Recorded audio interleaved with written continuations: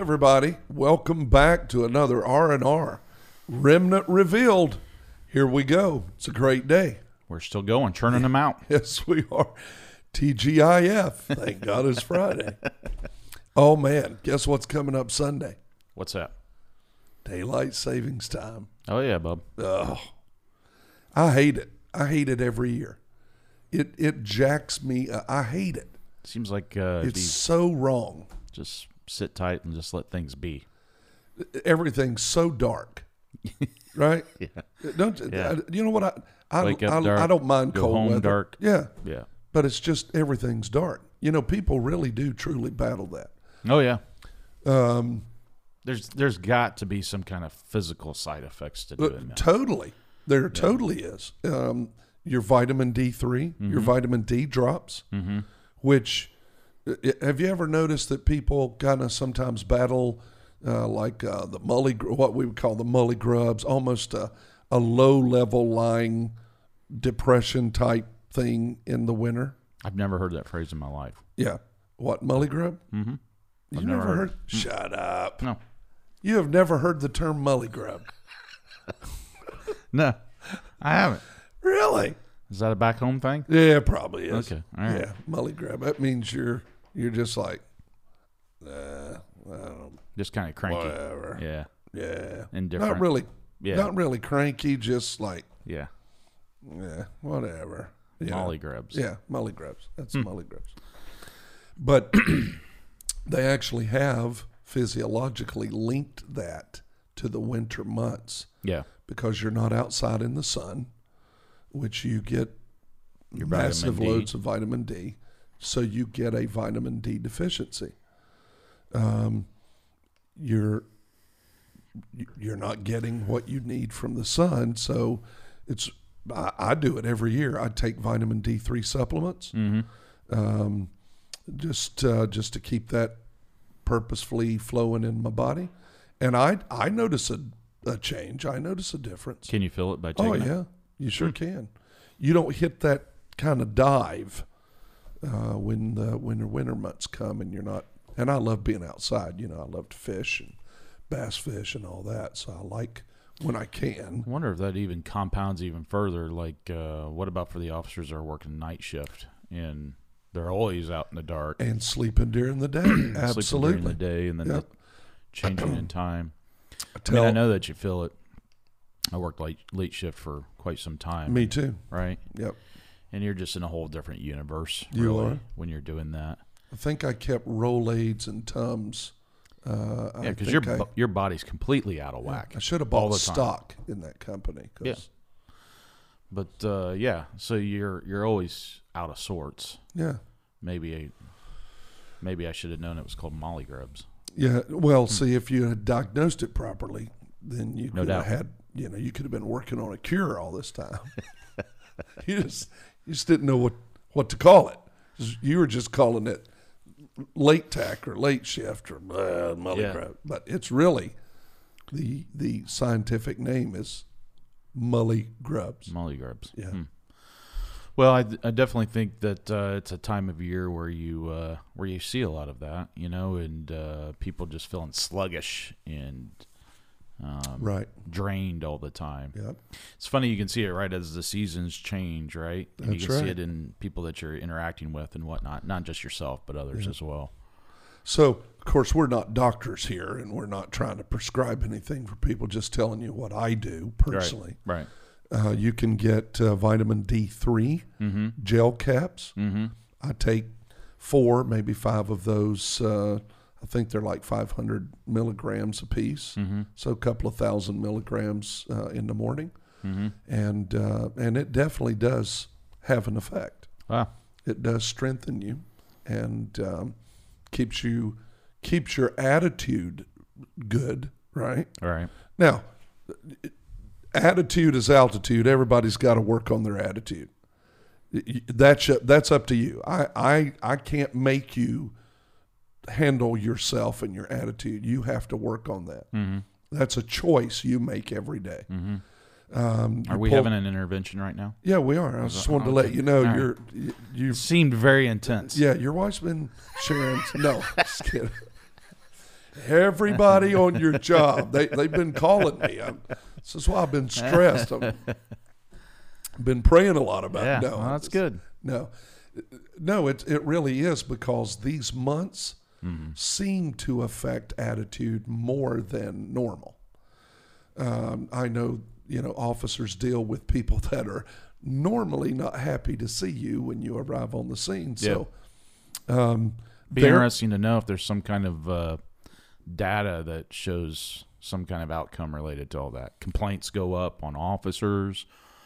It would they're be more. Now that would be a very great, testy, or it'd be a great study. Or what happens with domestics even in the winter months, or in those changing of the seasons and that time change frame and all that kind of stuff. Yeah. Well, I can tell you right now, daylight savings time is from hell. I mean, the only salvation for that is just to tell the truth. Man-created issue, right? A man-created thing. Right. God didn't make that. Right. And if He'd have wanted you to work all night long, He would have put, you wouldn't need extra help to see in the dark. Right. Right. Right. Duh. It's a no-brainer. So, every time people, you think about it, that's what man does all the time, right? He's tried to change time, extend time, erase time, go back in time. We take what God created to work in a proper way. Right. And then you alter it. Right. And then you complain, not you personally, but people complain about the results they get. Sure. Do you know people that work midnight shift in plants and things like that? They will tell you their productivity drops. Mm-hmm. They will tell you that accident incidents increase. They will tell you that product quality drops. All these things that they already know happen because people are working when they should be asleep. You do not have the mental clarity that you normally would or should have during daylight hours, because you were designed by God. Your eyes work in light. You were designed by God to be awake. I think most people are coming to the realization that's probably one of the number one challenges in law enforcement, right, is sleep deprivation. Oh, yeah. It's really, you'll hear in fire service, the number one health problem is cancer, right? And they tie that to smoke inhalation and all those other things, and exposure to things and whatnot. And then in law enforcement, it's heart disease, heart attacks, coronary disease, all these other things. But really with the coronary disease, I think if you keep working back from that, you invariably find it has a lot to do not only with the regular day-to-day stresses of the job and other things, but also this issue of sleep deprivation. And then, of course, that would be 100% accurate, because you have even the medical community now with sleep apnea. Everybody's got sleep apnea, swallowing their tongue, or, sounds like a cow sucking on your face when you're trying to sleep. You lose your breath. That's you a quit different breathing. perspective. Yeah, there you go. Thought cow. of it that way. Okay. Sorry, it just so you're trying to breathe through this cow tongue, and it and then you stop breathing. Well, if you are sleep deprived, that means you're not getting the amount of REM sleep you need. Yeah. Your body's not relaxing. You're not getting the rest that you need for your body and your heart and the organs that you have to do what they need to do to bring your body down to a calm state. Well, and I can guarantee you that many watching us who are officers can relate to that, but also their family members on this sleep deprivation issue, right? Sure. And, I think about it's the shift work, plus it's the what the general public doesn't realize, it's also the on-call status. Yes. So it isn't like other jobs where you go in, you punch the clock, and when you punch out, you're done, right? It really never shuts off for most officers. That's right. And then they're on call, and then you've got electronic devices that are going off all the time, all through the night. I think I've even shared with you, there's been times where I may get sleep, in 20-minute increments, because you're getting updates, or you're getting we always say pages from the old pagers, but the text of an update or a critical incident that's occurred or whatever the case may be.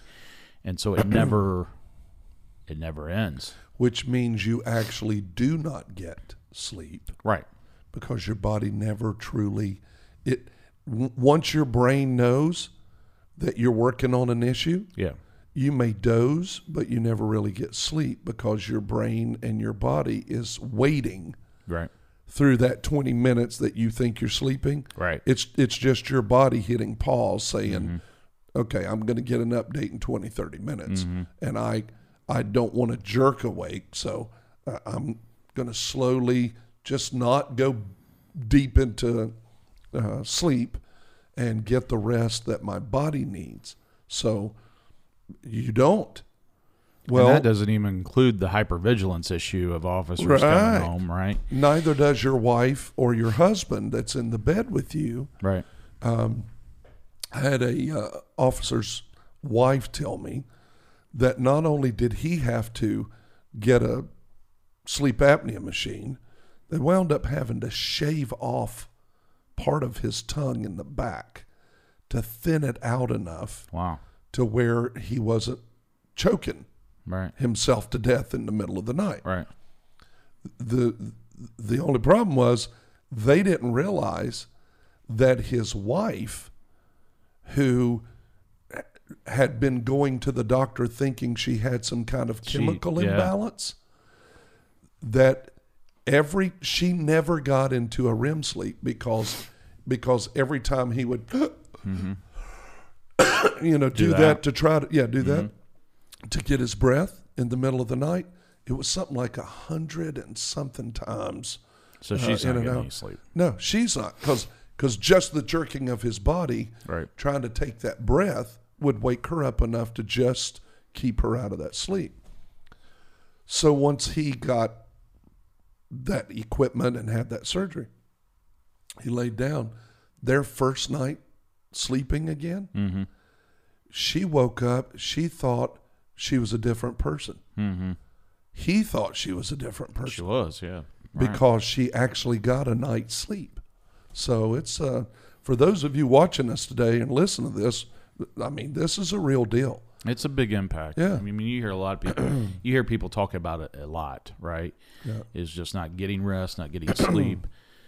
And then you got to fight yourself. And then, as an officer, because you have to act professionally. Right. And that the community and politicians and people and prosecutors and people that are looking for a reason anymore to file charges against you as an officer. So you can't let lack of sleep or sleep deprivation cause you to be a way you shouldn't be. Which compounds it. That further compounds it, because then you're anxious about that too, right? Yeah, because we're in a day and an age where people spend more time looking for flaws and fault than looking for solutions. Oh, yeah. Right? Absolutely. And so we're operating in an environment. I was just having a discussion with a group of officers just this week, as a matter of fact, and talking to them about the current events and the environment and all the stressors and all that thing. But in that, reminding them that, hey, like it or not, for all those issues and challenges, we were placed here at this time for a reason. That's right. Right? And, it was fascinating because it was a large group of officers, and it was kind of in a, like a, I don't even know what the right words are, but like a lecture hall where you're on the lower level, and then the classes, the seats go up, right? So you could see their faces clearly, all of them, and you could just see them nodding and recognizing this thing, right? That even in the middle of as great of a struggle as we're in, the opportunity, but also how it humbles you that you realize, oh my gosh, yeah, we're the ones standing the line right now in the middle of all of this. And that was part of the message that I was trying to encourage them with is, you talk to officers, retired coppers that were working in the 50s, 60s, 70s in some pretty trying times and situations and riots and monumental changes in our country and all these other things.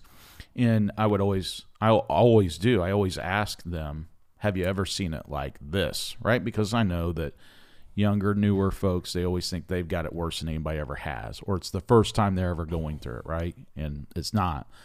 But I asked them, have you ever seen it like this? And to a person, they have said, not like this. Yeah. Not like this. No. Well, that can be depressing. But to then think, though, they plowed the ground that we stand on today. They went through all their challenges to get to this point. And now here we stand confronting a time and place where no one alive today has ever seen it like that.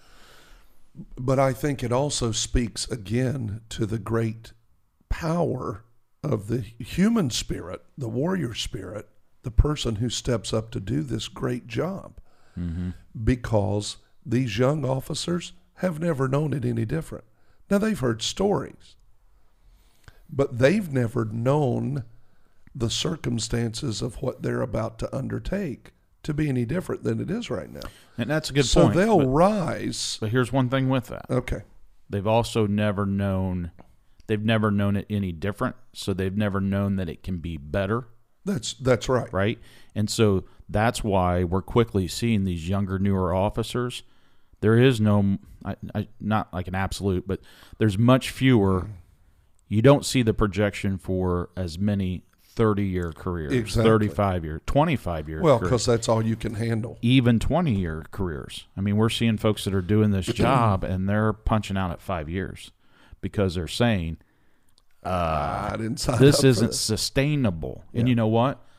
They're not wrong. Right. And so I didn't mean to cut you off, but I get what you're saying. There's a lot of value in not knowing any better, but there's also a trap of not knowing. But here's what it comes back to. They don't know that it can be better, so there's not a lot of hope for them. Yeah. They feel like it's a hopeless situation. So how many years when we're in war as a nation does an average soldier spend in battle?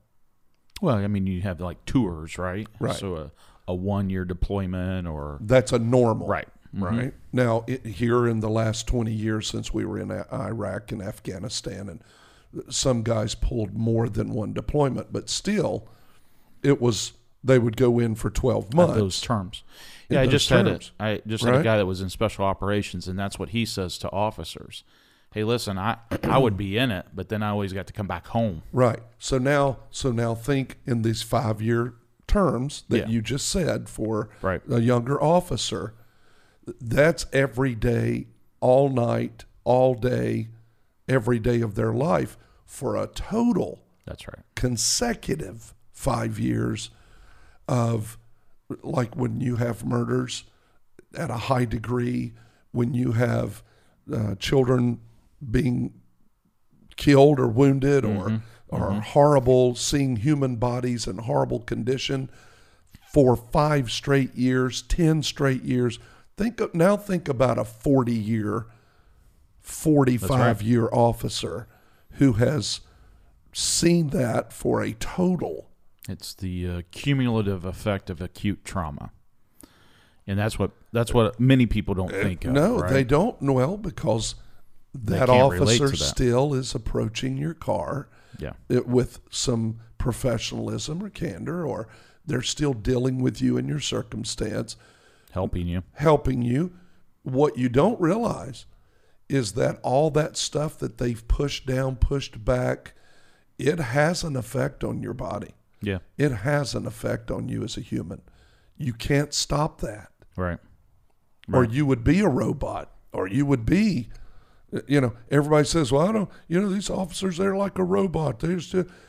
No, they're not. Right. And their body and probably their medical report at the end of their retirement can show you they're not a robot. That's why the life expectancy of officers once they retire are much less than the general population. That's right.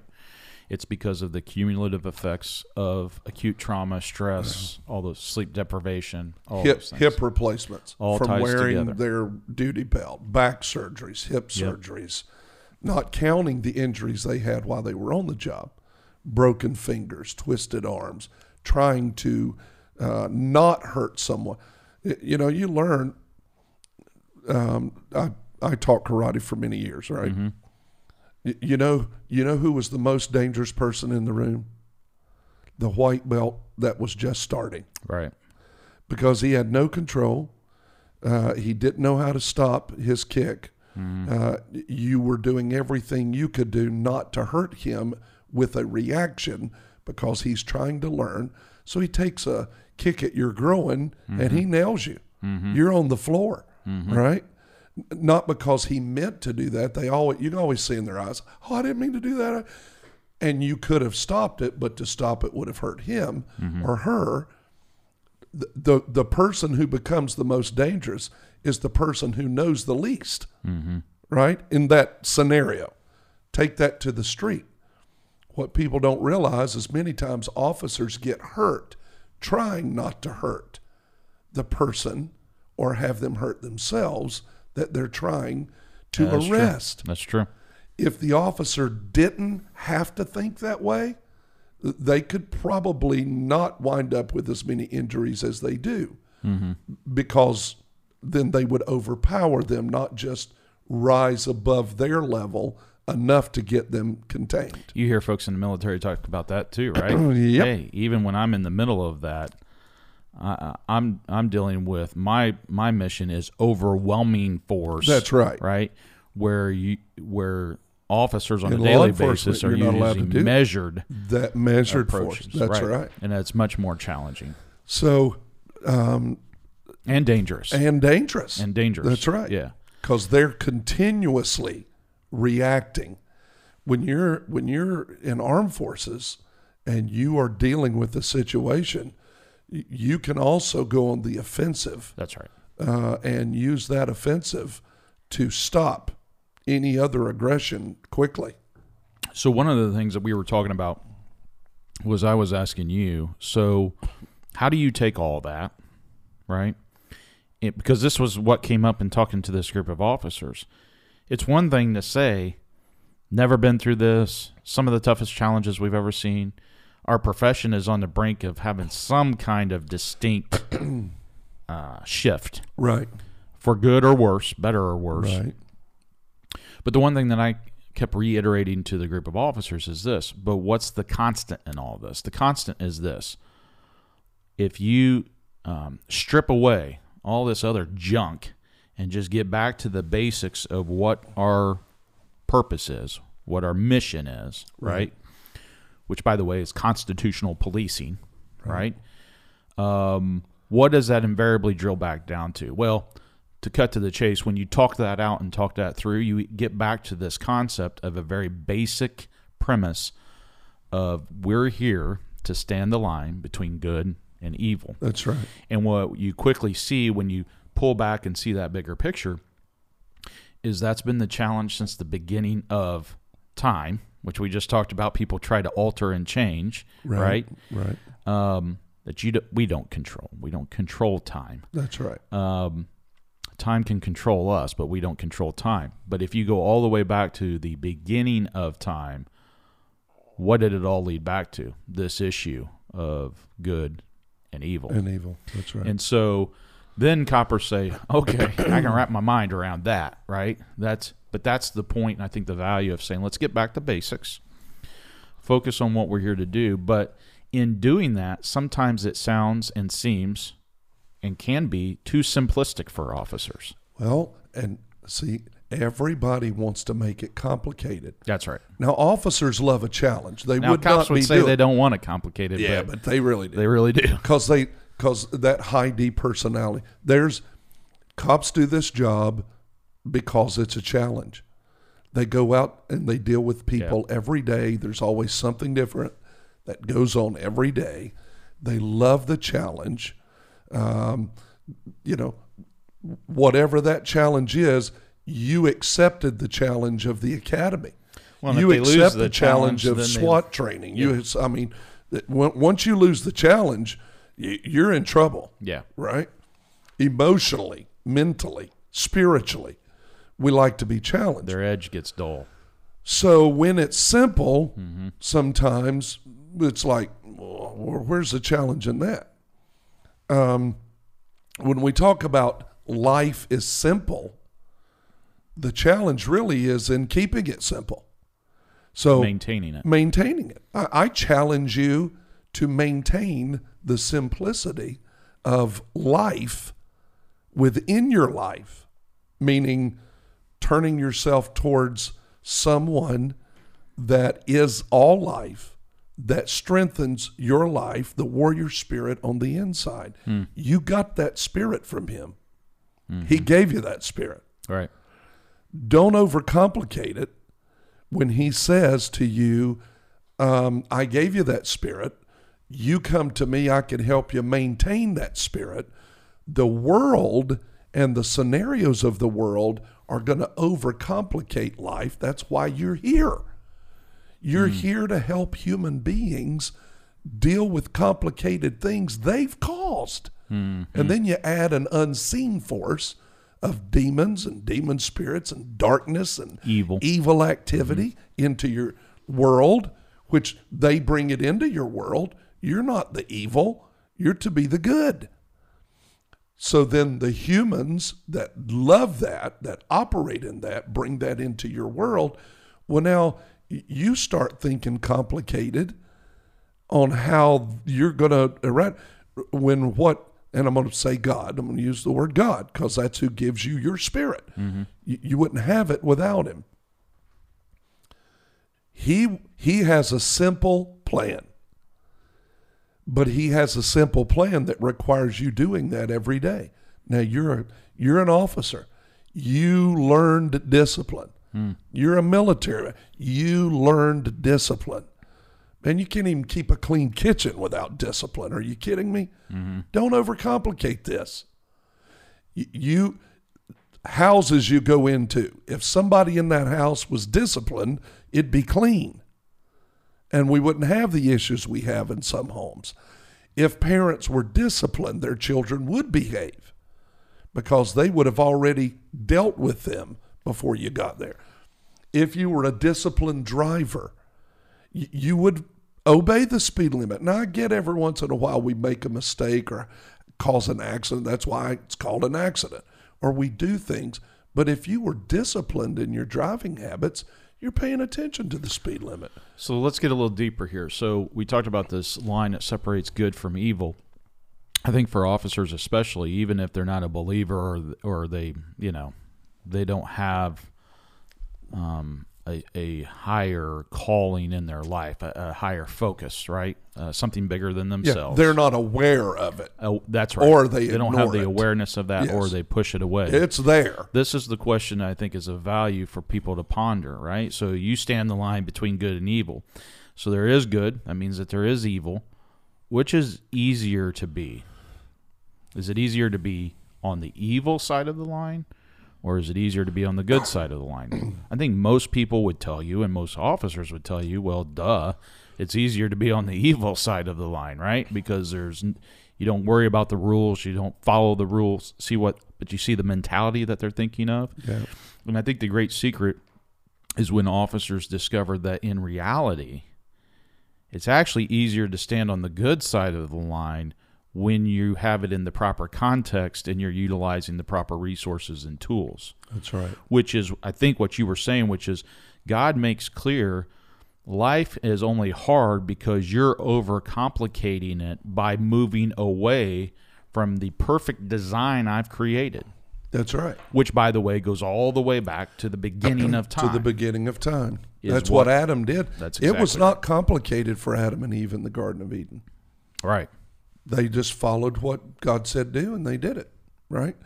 It's not complicated, okay? So put it in your world, in our world. It's not complicated when people do what an officer does. Let's say a crowd is leaving the Colts game, all right? Let's say they're leaving the Colts game. And when people are leaving and they do what the officer says and go the direction he points and does what he says, it's a breeze. Yeah. You can empty tens of thousands of people from a building out a door. Right. Right? 6-foot door. Take them right out when they do what you say. Now, let that crowd think there's a fire. Now, see how complicated that gets in everyone listening to that officer's voice. Are they going to do that? No, they're going to run en masse. Somebody's going to get hurt. People. Now, that officer knows that. But at that moment, he cannot control everyone. Same issue in life. That's because it becomes every man for himself. That's right. So survival trains you, do whatever you have to do to preserve yourself or those that you love around you. So when you start looking at the complication of what sin, of what not following instruction brings, it should be very easy for an officer to go, wow, I never thought about that in concept to God, because God tells you what to do. Keep it simple. If you obey him, then you get everybody out of the building, quote unquote, off this planet with joy and peace, and they wind up in his presence forevermore. When you complicate that because of all the things in life that go on around you, then people, and they'll maul you, they run over you, they go crazy. So think about it. It's easier to be on that evil side of the line when you're in that mode of every man for themselves, which means you're living for yourself. You're self-centered. You're only caring about what happens to you. Most people will say that, well, that's an easier way of living, right? I can control what I'm doing. I can't control all these other. Well, it's not about that, right? It's actually about the opposite. It's actually about surrender. That's right. But to say, if you take that and God says, listen, don't overcomplicate this. Get back to basics. Simplify your life and come back to a simple structure here. That's right. That is for your good, not for your harm. And in doing that, it's going to bless other people, not just you. People. That's right? And then you add to that, and then in the middle of a time where evil seems to be running rampant in our world, people have never seen it like this. He called you watching us, to stand that line between the two. Right. And really, if you envision our job is to grab the people on the evil side and try to pull them over onto the good side, right? Yeah. And then also protect those that are over on that good side. That's a high calling. But I think for officers, they say that's such a difficult task. How can I stand in that and weather that, right? Yeah. Weather those challenges or whatever. Yeah. And I think this is what we were talking about, is the great secret is God gives you examples in here when he does what seem like very basic, simple things that have huge, profound outcomes. They have great outcomes. And even the person that he tells to do it, they're like, why didn't you make it harder? Right. So then their challenge becomes... Oh, think about what you just said there. So God tries to do something for someone that helps them. It's very simplistic. That's right. And the person pushes back and says, how's that going to work? It's got to be harder than that. Why didn't you make it harder for me? It's insanity. It's insanity. Right? Yeah. But that is exactly what happens. Yeah. So maybe we could give some examples from the owner's manual here. Yeah, I was going to share with you today this. There's a story of a great. He's a great commander of a king's army. This guy's he's no fluffy puffy person. Mm-hmm. You go through God's word, you're not going to find many sissy people. Mm-hmm. These are great men and women of great life challenges. I get in people's face quick when they talk about the Bible being some weak little thing and it's only weak people that read the Bible. Some of the greatest mighty military men and women in the world in history had their Bible or the Word of God that they dealt with in their life. This is not a sissy book. Here's this great man. He's a great warrior. He is a great leader, a great commander of an entire army. Mm-hmm. He has one problem. He has contracted the disease leprosy. Now, if you don't know much about leprosy, let me explain a little bit about leprosy. Because most of the time, that's a disease that we think about being in other third world countries. Well, and it still is here on the planet. Well, that's what I was going to say. Most people don't even think it still exists. I can take you to some leprosy colonies right now in India and some other nations that still have this horrible disease in their world. Man, you get covered over with flesh-eating, pussy sores that eat away at your living flesh until it rots and falls off your body. You lose digits, you lose nose, you lose eyes, you lose ears, you lose until you are so grotesque. And it's so infectious that even if cloth that has it on it you come in contact with, or the person you come in contact with, you get it on you, it spreads like crazy. So somehow this commander gets this disease, this leprous disease. So he's such a loved military man of his king that the king says, we got to find some help from you somewhere. Well, they've done everything they can. Normally in the culture of when this story's written, it's over. It's a death sentence. You get it. There's no hope. When I had cancer back in the 1980s, the thought and understanding of the HIV virus and of AIDS and transfusions and how that could be, we were still learning about it. So at that time, people thought, man, if you had saliva or sat on a commode seat and somebody had, you could get HIV. Now we know better than that now, but then when I had to have my lung removed with the tumor in it, it was a big decision and issue of whether or not I would get a transfusion during surgery. Because, huge fear. Yeah. I mean, Magic Johnson.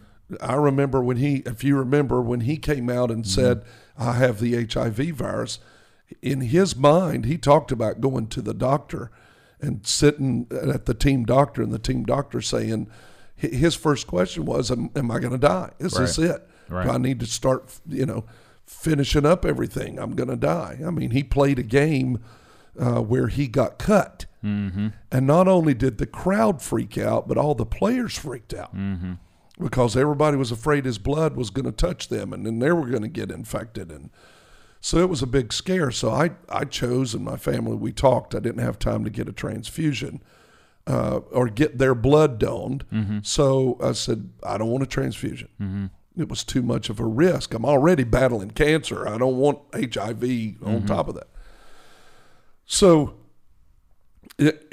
when you are told you have leprosy, it's that kind of a scenario. How long do I have? Yeah.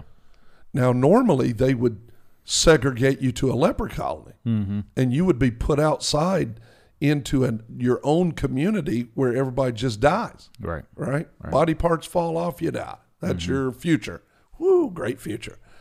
Here's this guy, and this little handmaiden, this little maid tells him, I know a guy. Now, where's this at in the This is in 2 Kings in the Old Testament, 2 Kings chapter 5, and it talks about that the king of Aram loved Naaman, and he had been a great warrior for him. He was a commander of his army. And so he had helped him gain many victories as the king. So he's struggling with this leprosy. The king's like, I got to find some help for you. I need this guy. Just like we say to all the cops I know, I tell them all the time, we need you. Don't you let anybody, don't let the world, don't let all this mouth in this world tell you you're not needed. We need you. We want you. We need you. Our communities need you. Yeah. So don't forget that. Don't listen so much to the negative garbage that you don't listen to the positive conversation. So this little girl says, hey, I know a prophet in Samaria, a man of God in Samaria. And if you go see him, he'll know what to do about this leprosy. Well, Naaman gets in his mind. The king says, you go visit this guy. You go visit this man of God. Try it. So he said, I'll send a letter introducing you. We'll do it the right way. Every cop knows chain of command, proper order, right? So I'm going to send a letter to the king, and then he'll so that you're introduced, because I don't want him to think we're coming for war. So just to let him know, you got an issue, want to go see the preacher, if I could say that. We're going to go see the man of God. And I'm going to send some gifts with you. I got some silver and some gold, about 150 pounds of gold. How many of us would like to have that? 750 pounds of silver, and 10 sets of clothes. Now, the clothes that they would send in that day were royal clothes. Mm-hmm. I mean, they're fine, the finest that you can buy, that you can get. Gold thread, silk, the finest silk. I mean, man, it's done up right? So he shows up at the preacher's house. Elisha, the man of God, he hears that he's coming, and he doesn't even go out to see him. He just tells his helper, his staff member, he says, okay, what's his deal? He said, well, he's got leprosy. He came to see you. Little girl told him that if he would come see you, that you would know what to do. He said, hell, I know what to do. So he says, all right, what do you want me to tell him? He says, you go tell him to dip in the Jordan River 7 times. That's it. That's it. Just go dunk yourself in this river, and it's a muddy river. I've baptized people many years, many times. It's a muddy river. Dip yourself in there 7 times. That's it. Nothing special about the water, nothing special about what's going on. It's not like some magical water. It's not like other stories in the Bible where an angel comes and troubles the water. It's some muddy river. I'm thinking about cops, and I've seen it multiple times where you tell them something, and that's exactly their response. That's it. That's it. Or, you want me to do what? Yeah. What? Are you crazy? Yeah. Uh-huh. So Naaman, he tells him, you do that, your skin will be restored like that of a child. Now, Naaman looks past or over the end result because he can't get his mind wrapped around the steps to get there. So Naaman is the commander. That's right. Right. Be like a top-level cop. Too, yeah. And he's the one that's being told, go dip into the Jordan River 7 times. That'll take care of it. But he doesn't just tell him what to do. He also tells him what will happen if he does. But he's not even telling him directly. No. He's told somebody else, just go tell him to do this. So he's ticked off. I brought all this stuff to this guy. Yeah. So here's what he says. Does he know who I am? Yeah. He says, well, I would have at least thought he would have come out with some pomp and circumstance, and he would have come out and made some big show in front of me, because that's what he was used to. That's what he brought, too. And that's right. And that's what he was used to in his nation. Mm-hmm. But Elisha said, you're not coming to me. You're coming to God. I'm just going to tell you what God said. Go do this, and you will be restored. Your skin will be restored like that of a child. Well, you're not going to come out yourself. You're not going to come out and beat a drum and shake a stick and shout and holler and dance around. You're not going to come out and see what a great man see. Really, it becomes about you. Self-centered. That's right, self-centered. So he says, no, not doing that. Go to Jordan, dip 7 times.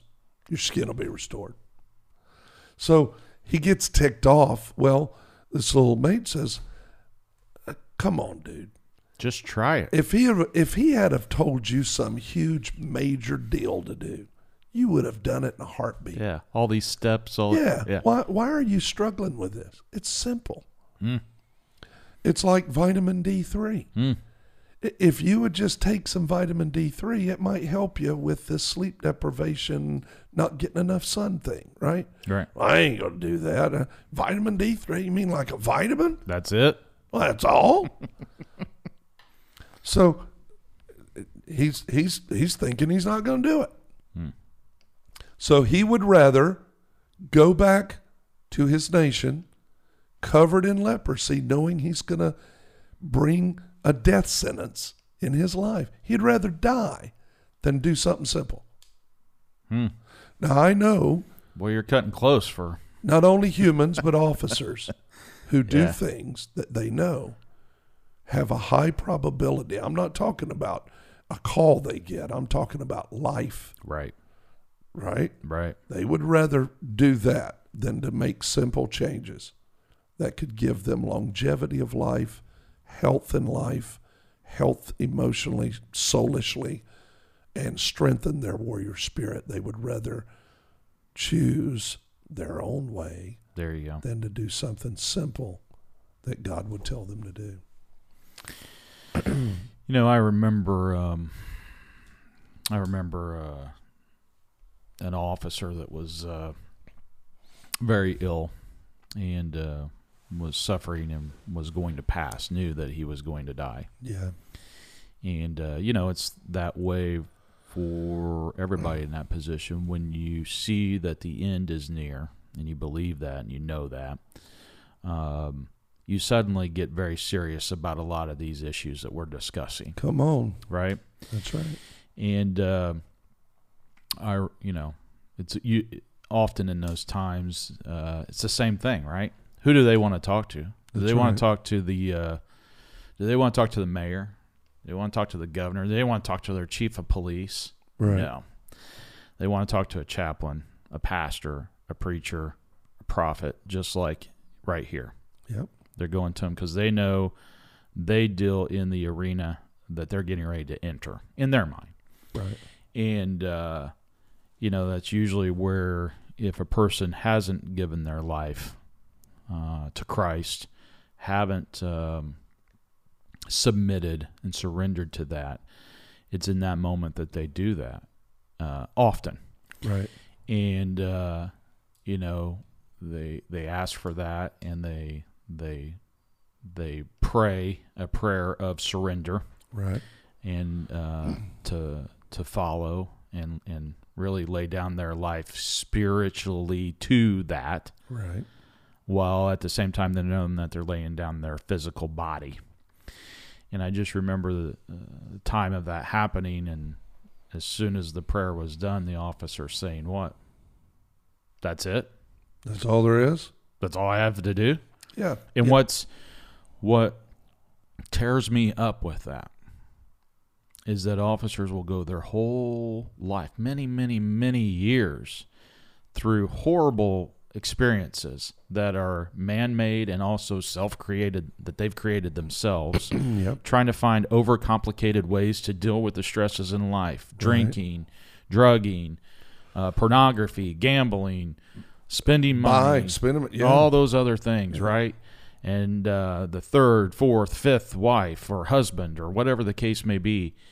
And then they get to the end of the road and they finally stop and say, well, okay, I'll try.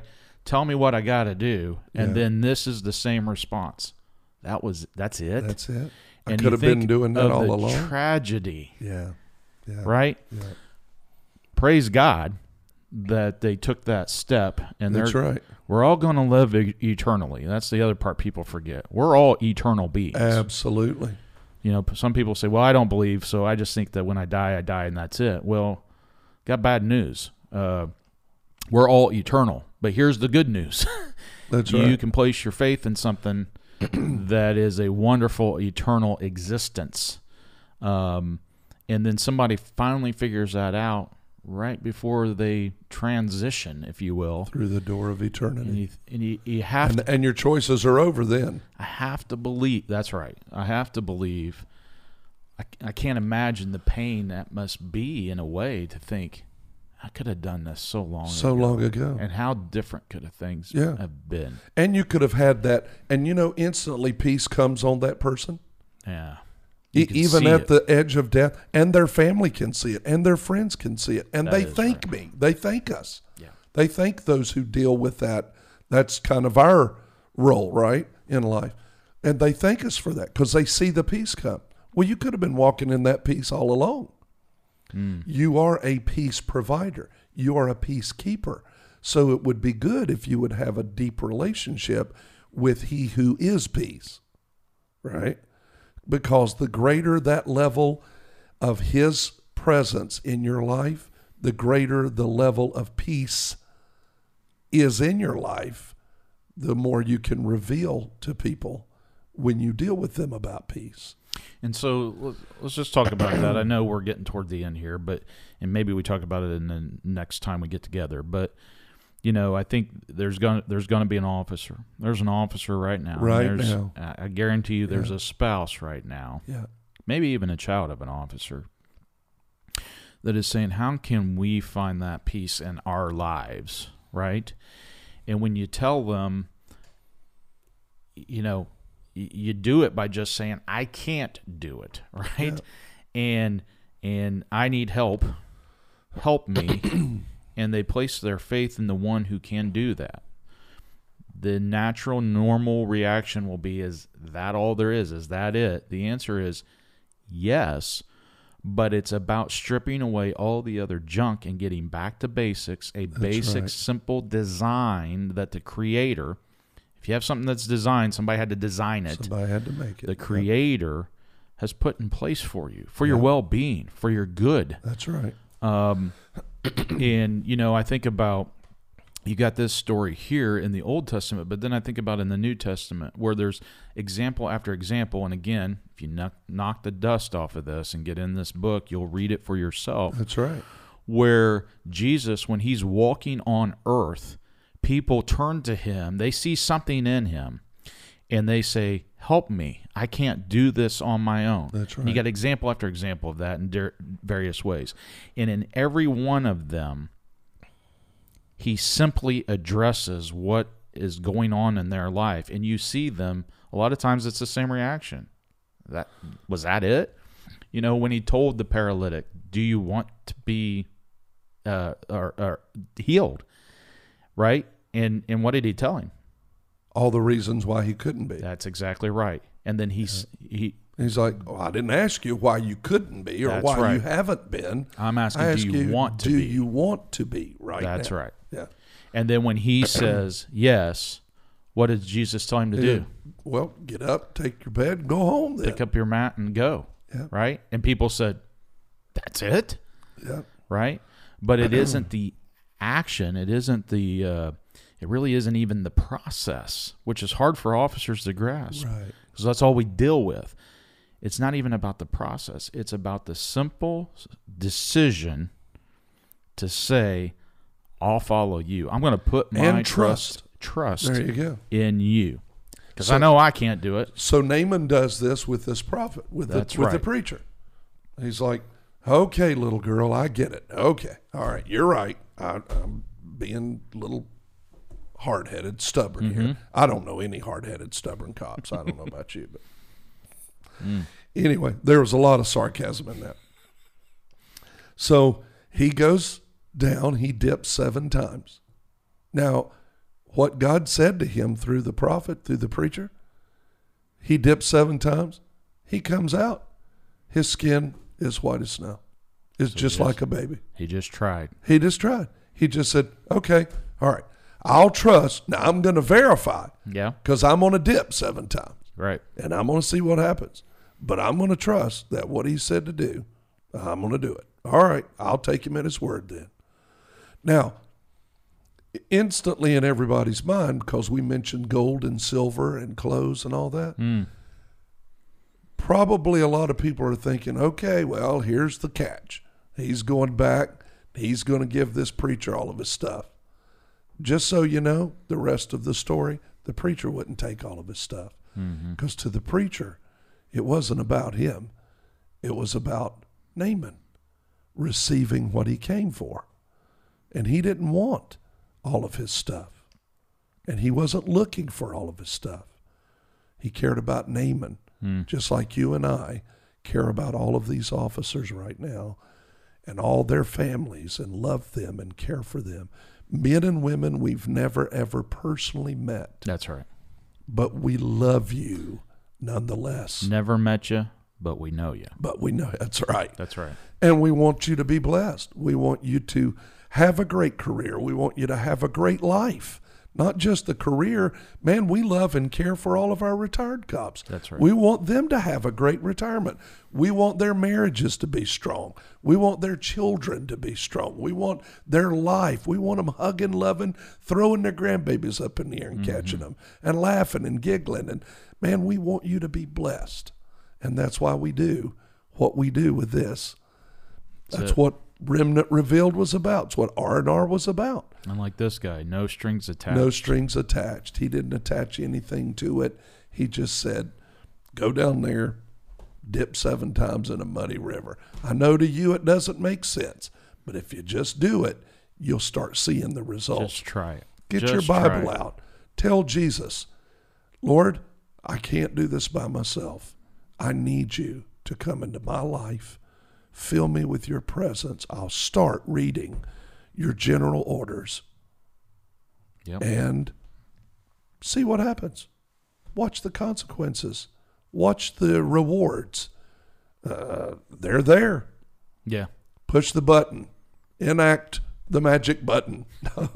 Everybody's looking for something magic, but no, trust. Just try it. Trust. Just try it. Yeah. Try him. He is not afraid for you to try him. Well, that is right. That's the great thing. That's in the all great of that. thing. His promises are yes and amen, which means so be it. That's right. That's Hey, good stuff, man. It's good stuff. Been a great day. Yeah. Thanks been a for great sharing time. that too. That's hugely important. That's an for folks awesome to story. hear. I love that story. Well, and there's so many of them in here. Oh, dude. Right. When people say, well, I don't understand my Bible, well, that's because you're not reading it. If you read it, you'll find some of the coolest stories that you've ever read in your life, and they are true. They are true. And they're relevant to your day to day. It's not some old book or some mythical book.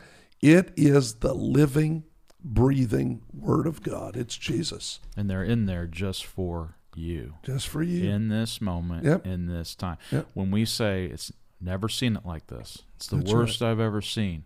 Well, guess what? He wrote you a letter. He wrote you a note to tell you how to walk That's out. the best. This is the best you've ever seen. That's right. So That's right. just think about this, and we will close with this. There will never be more dark that your flashlight on your duty belt can't penetrate. That's right. You don't have a flash dark.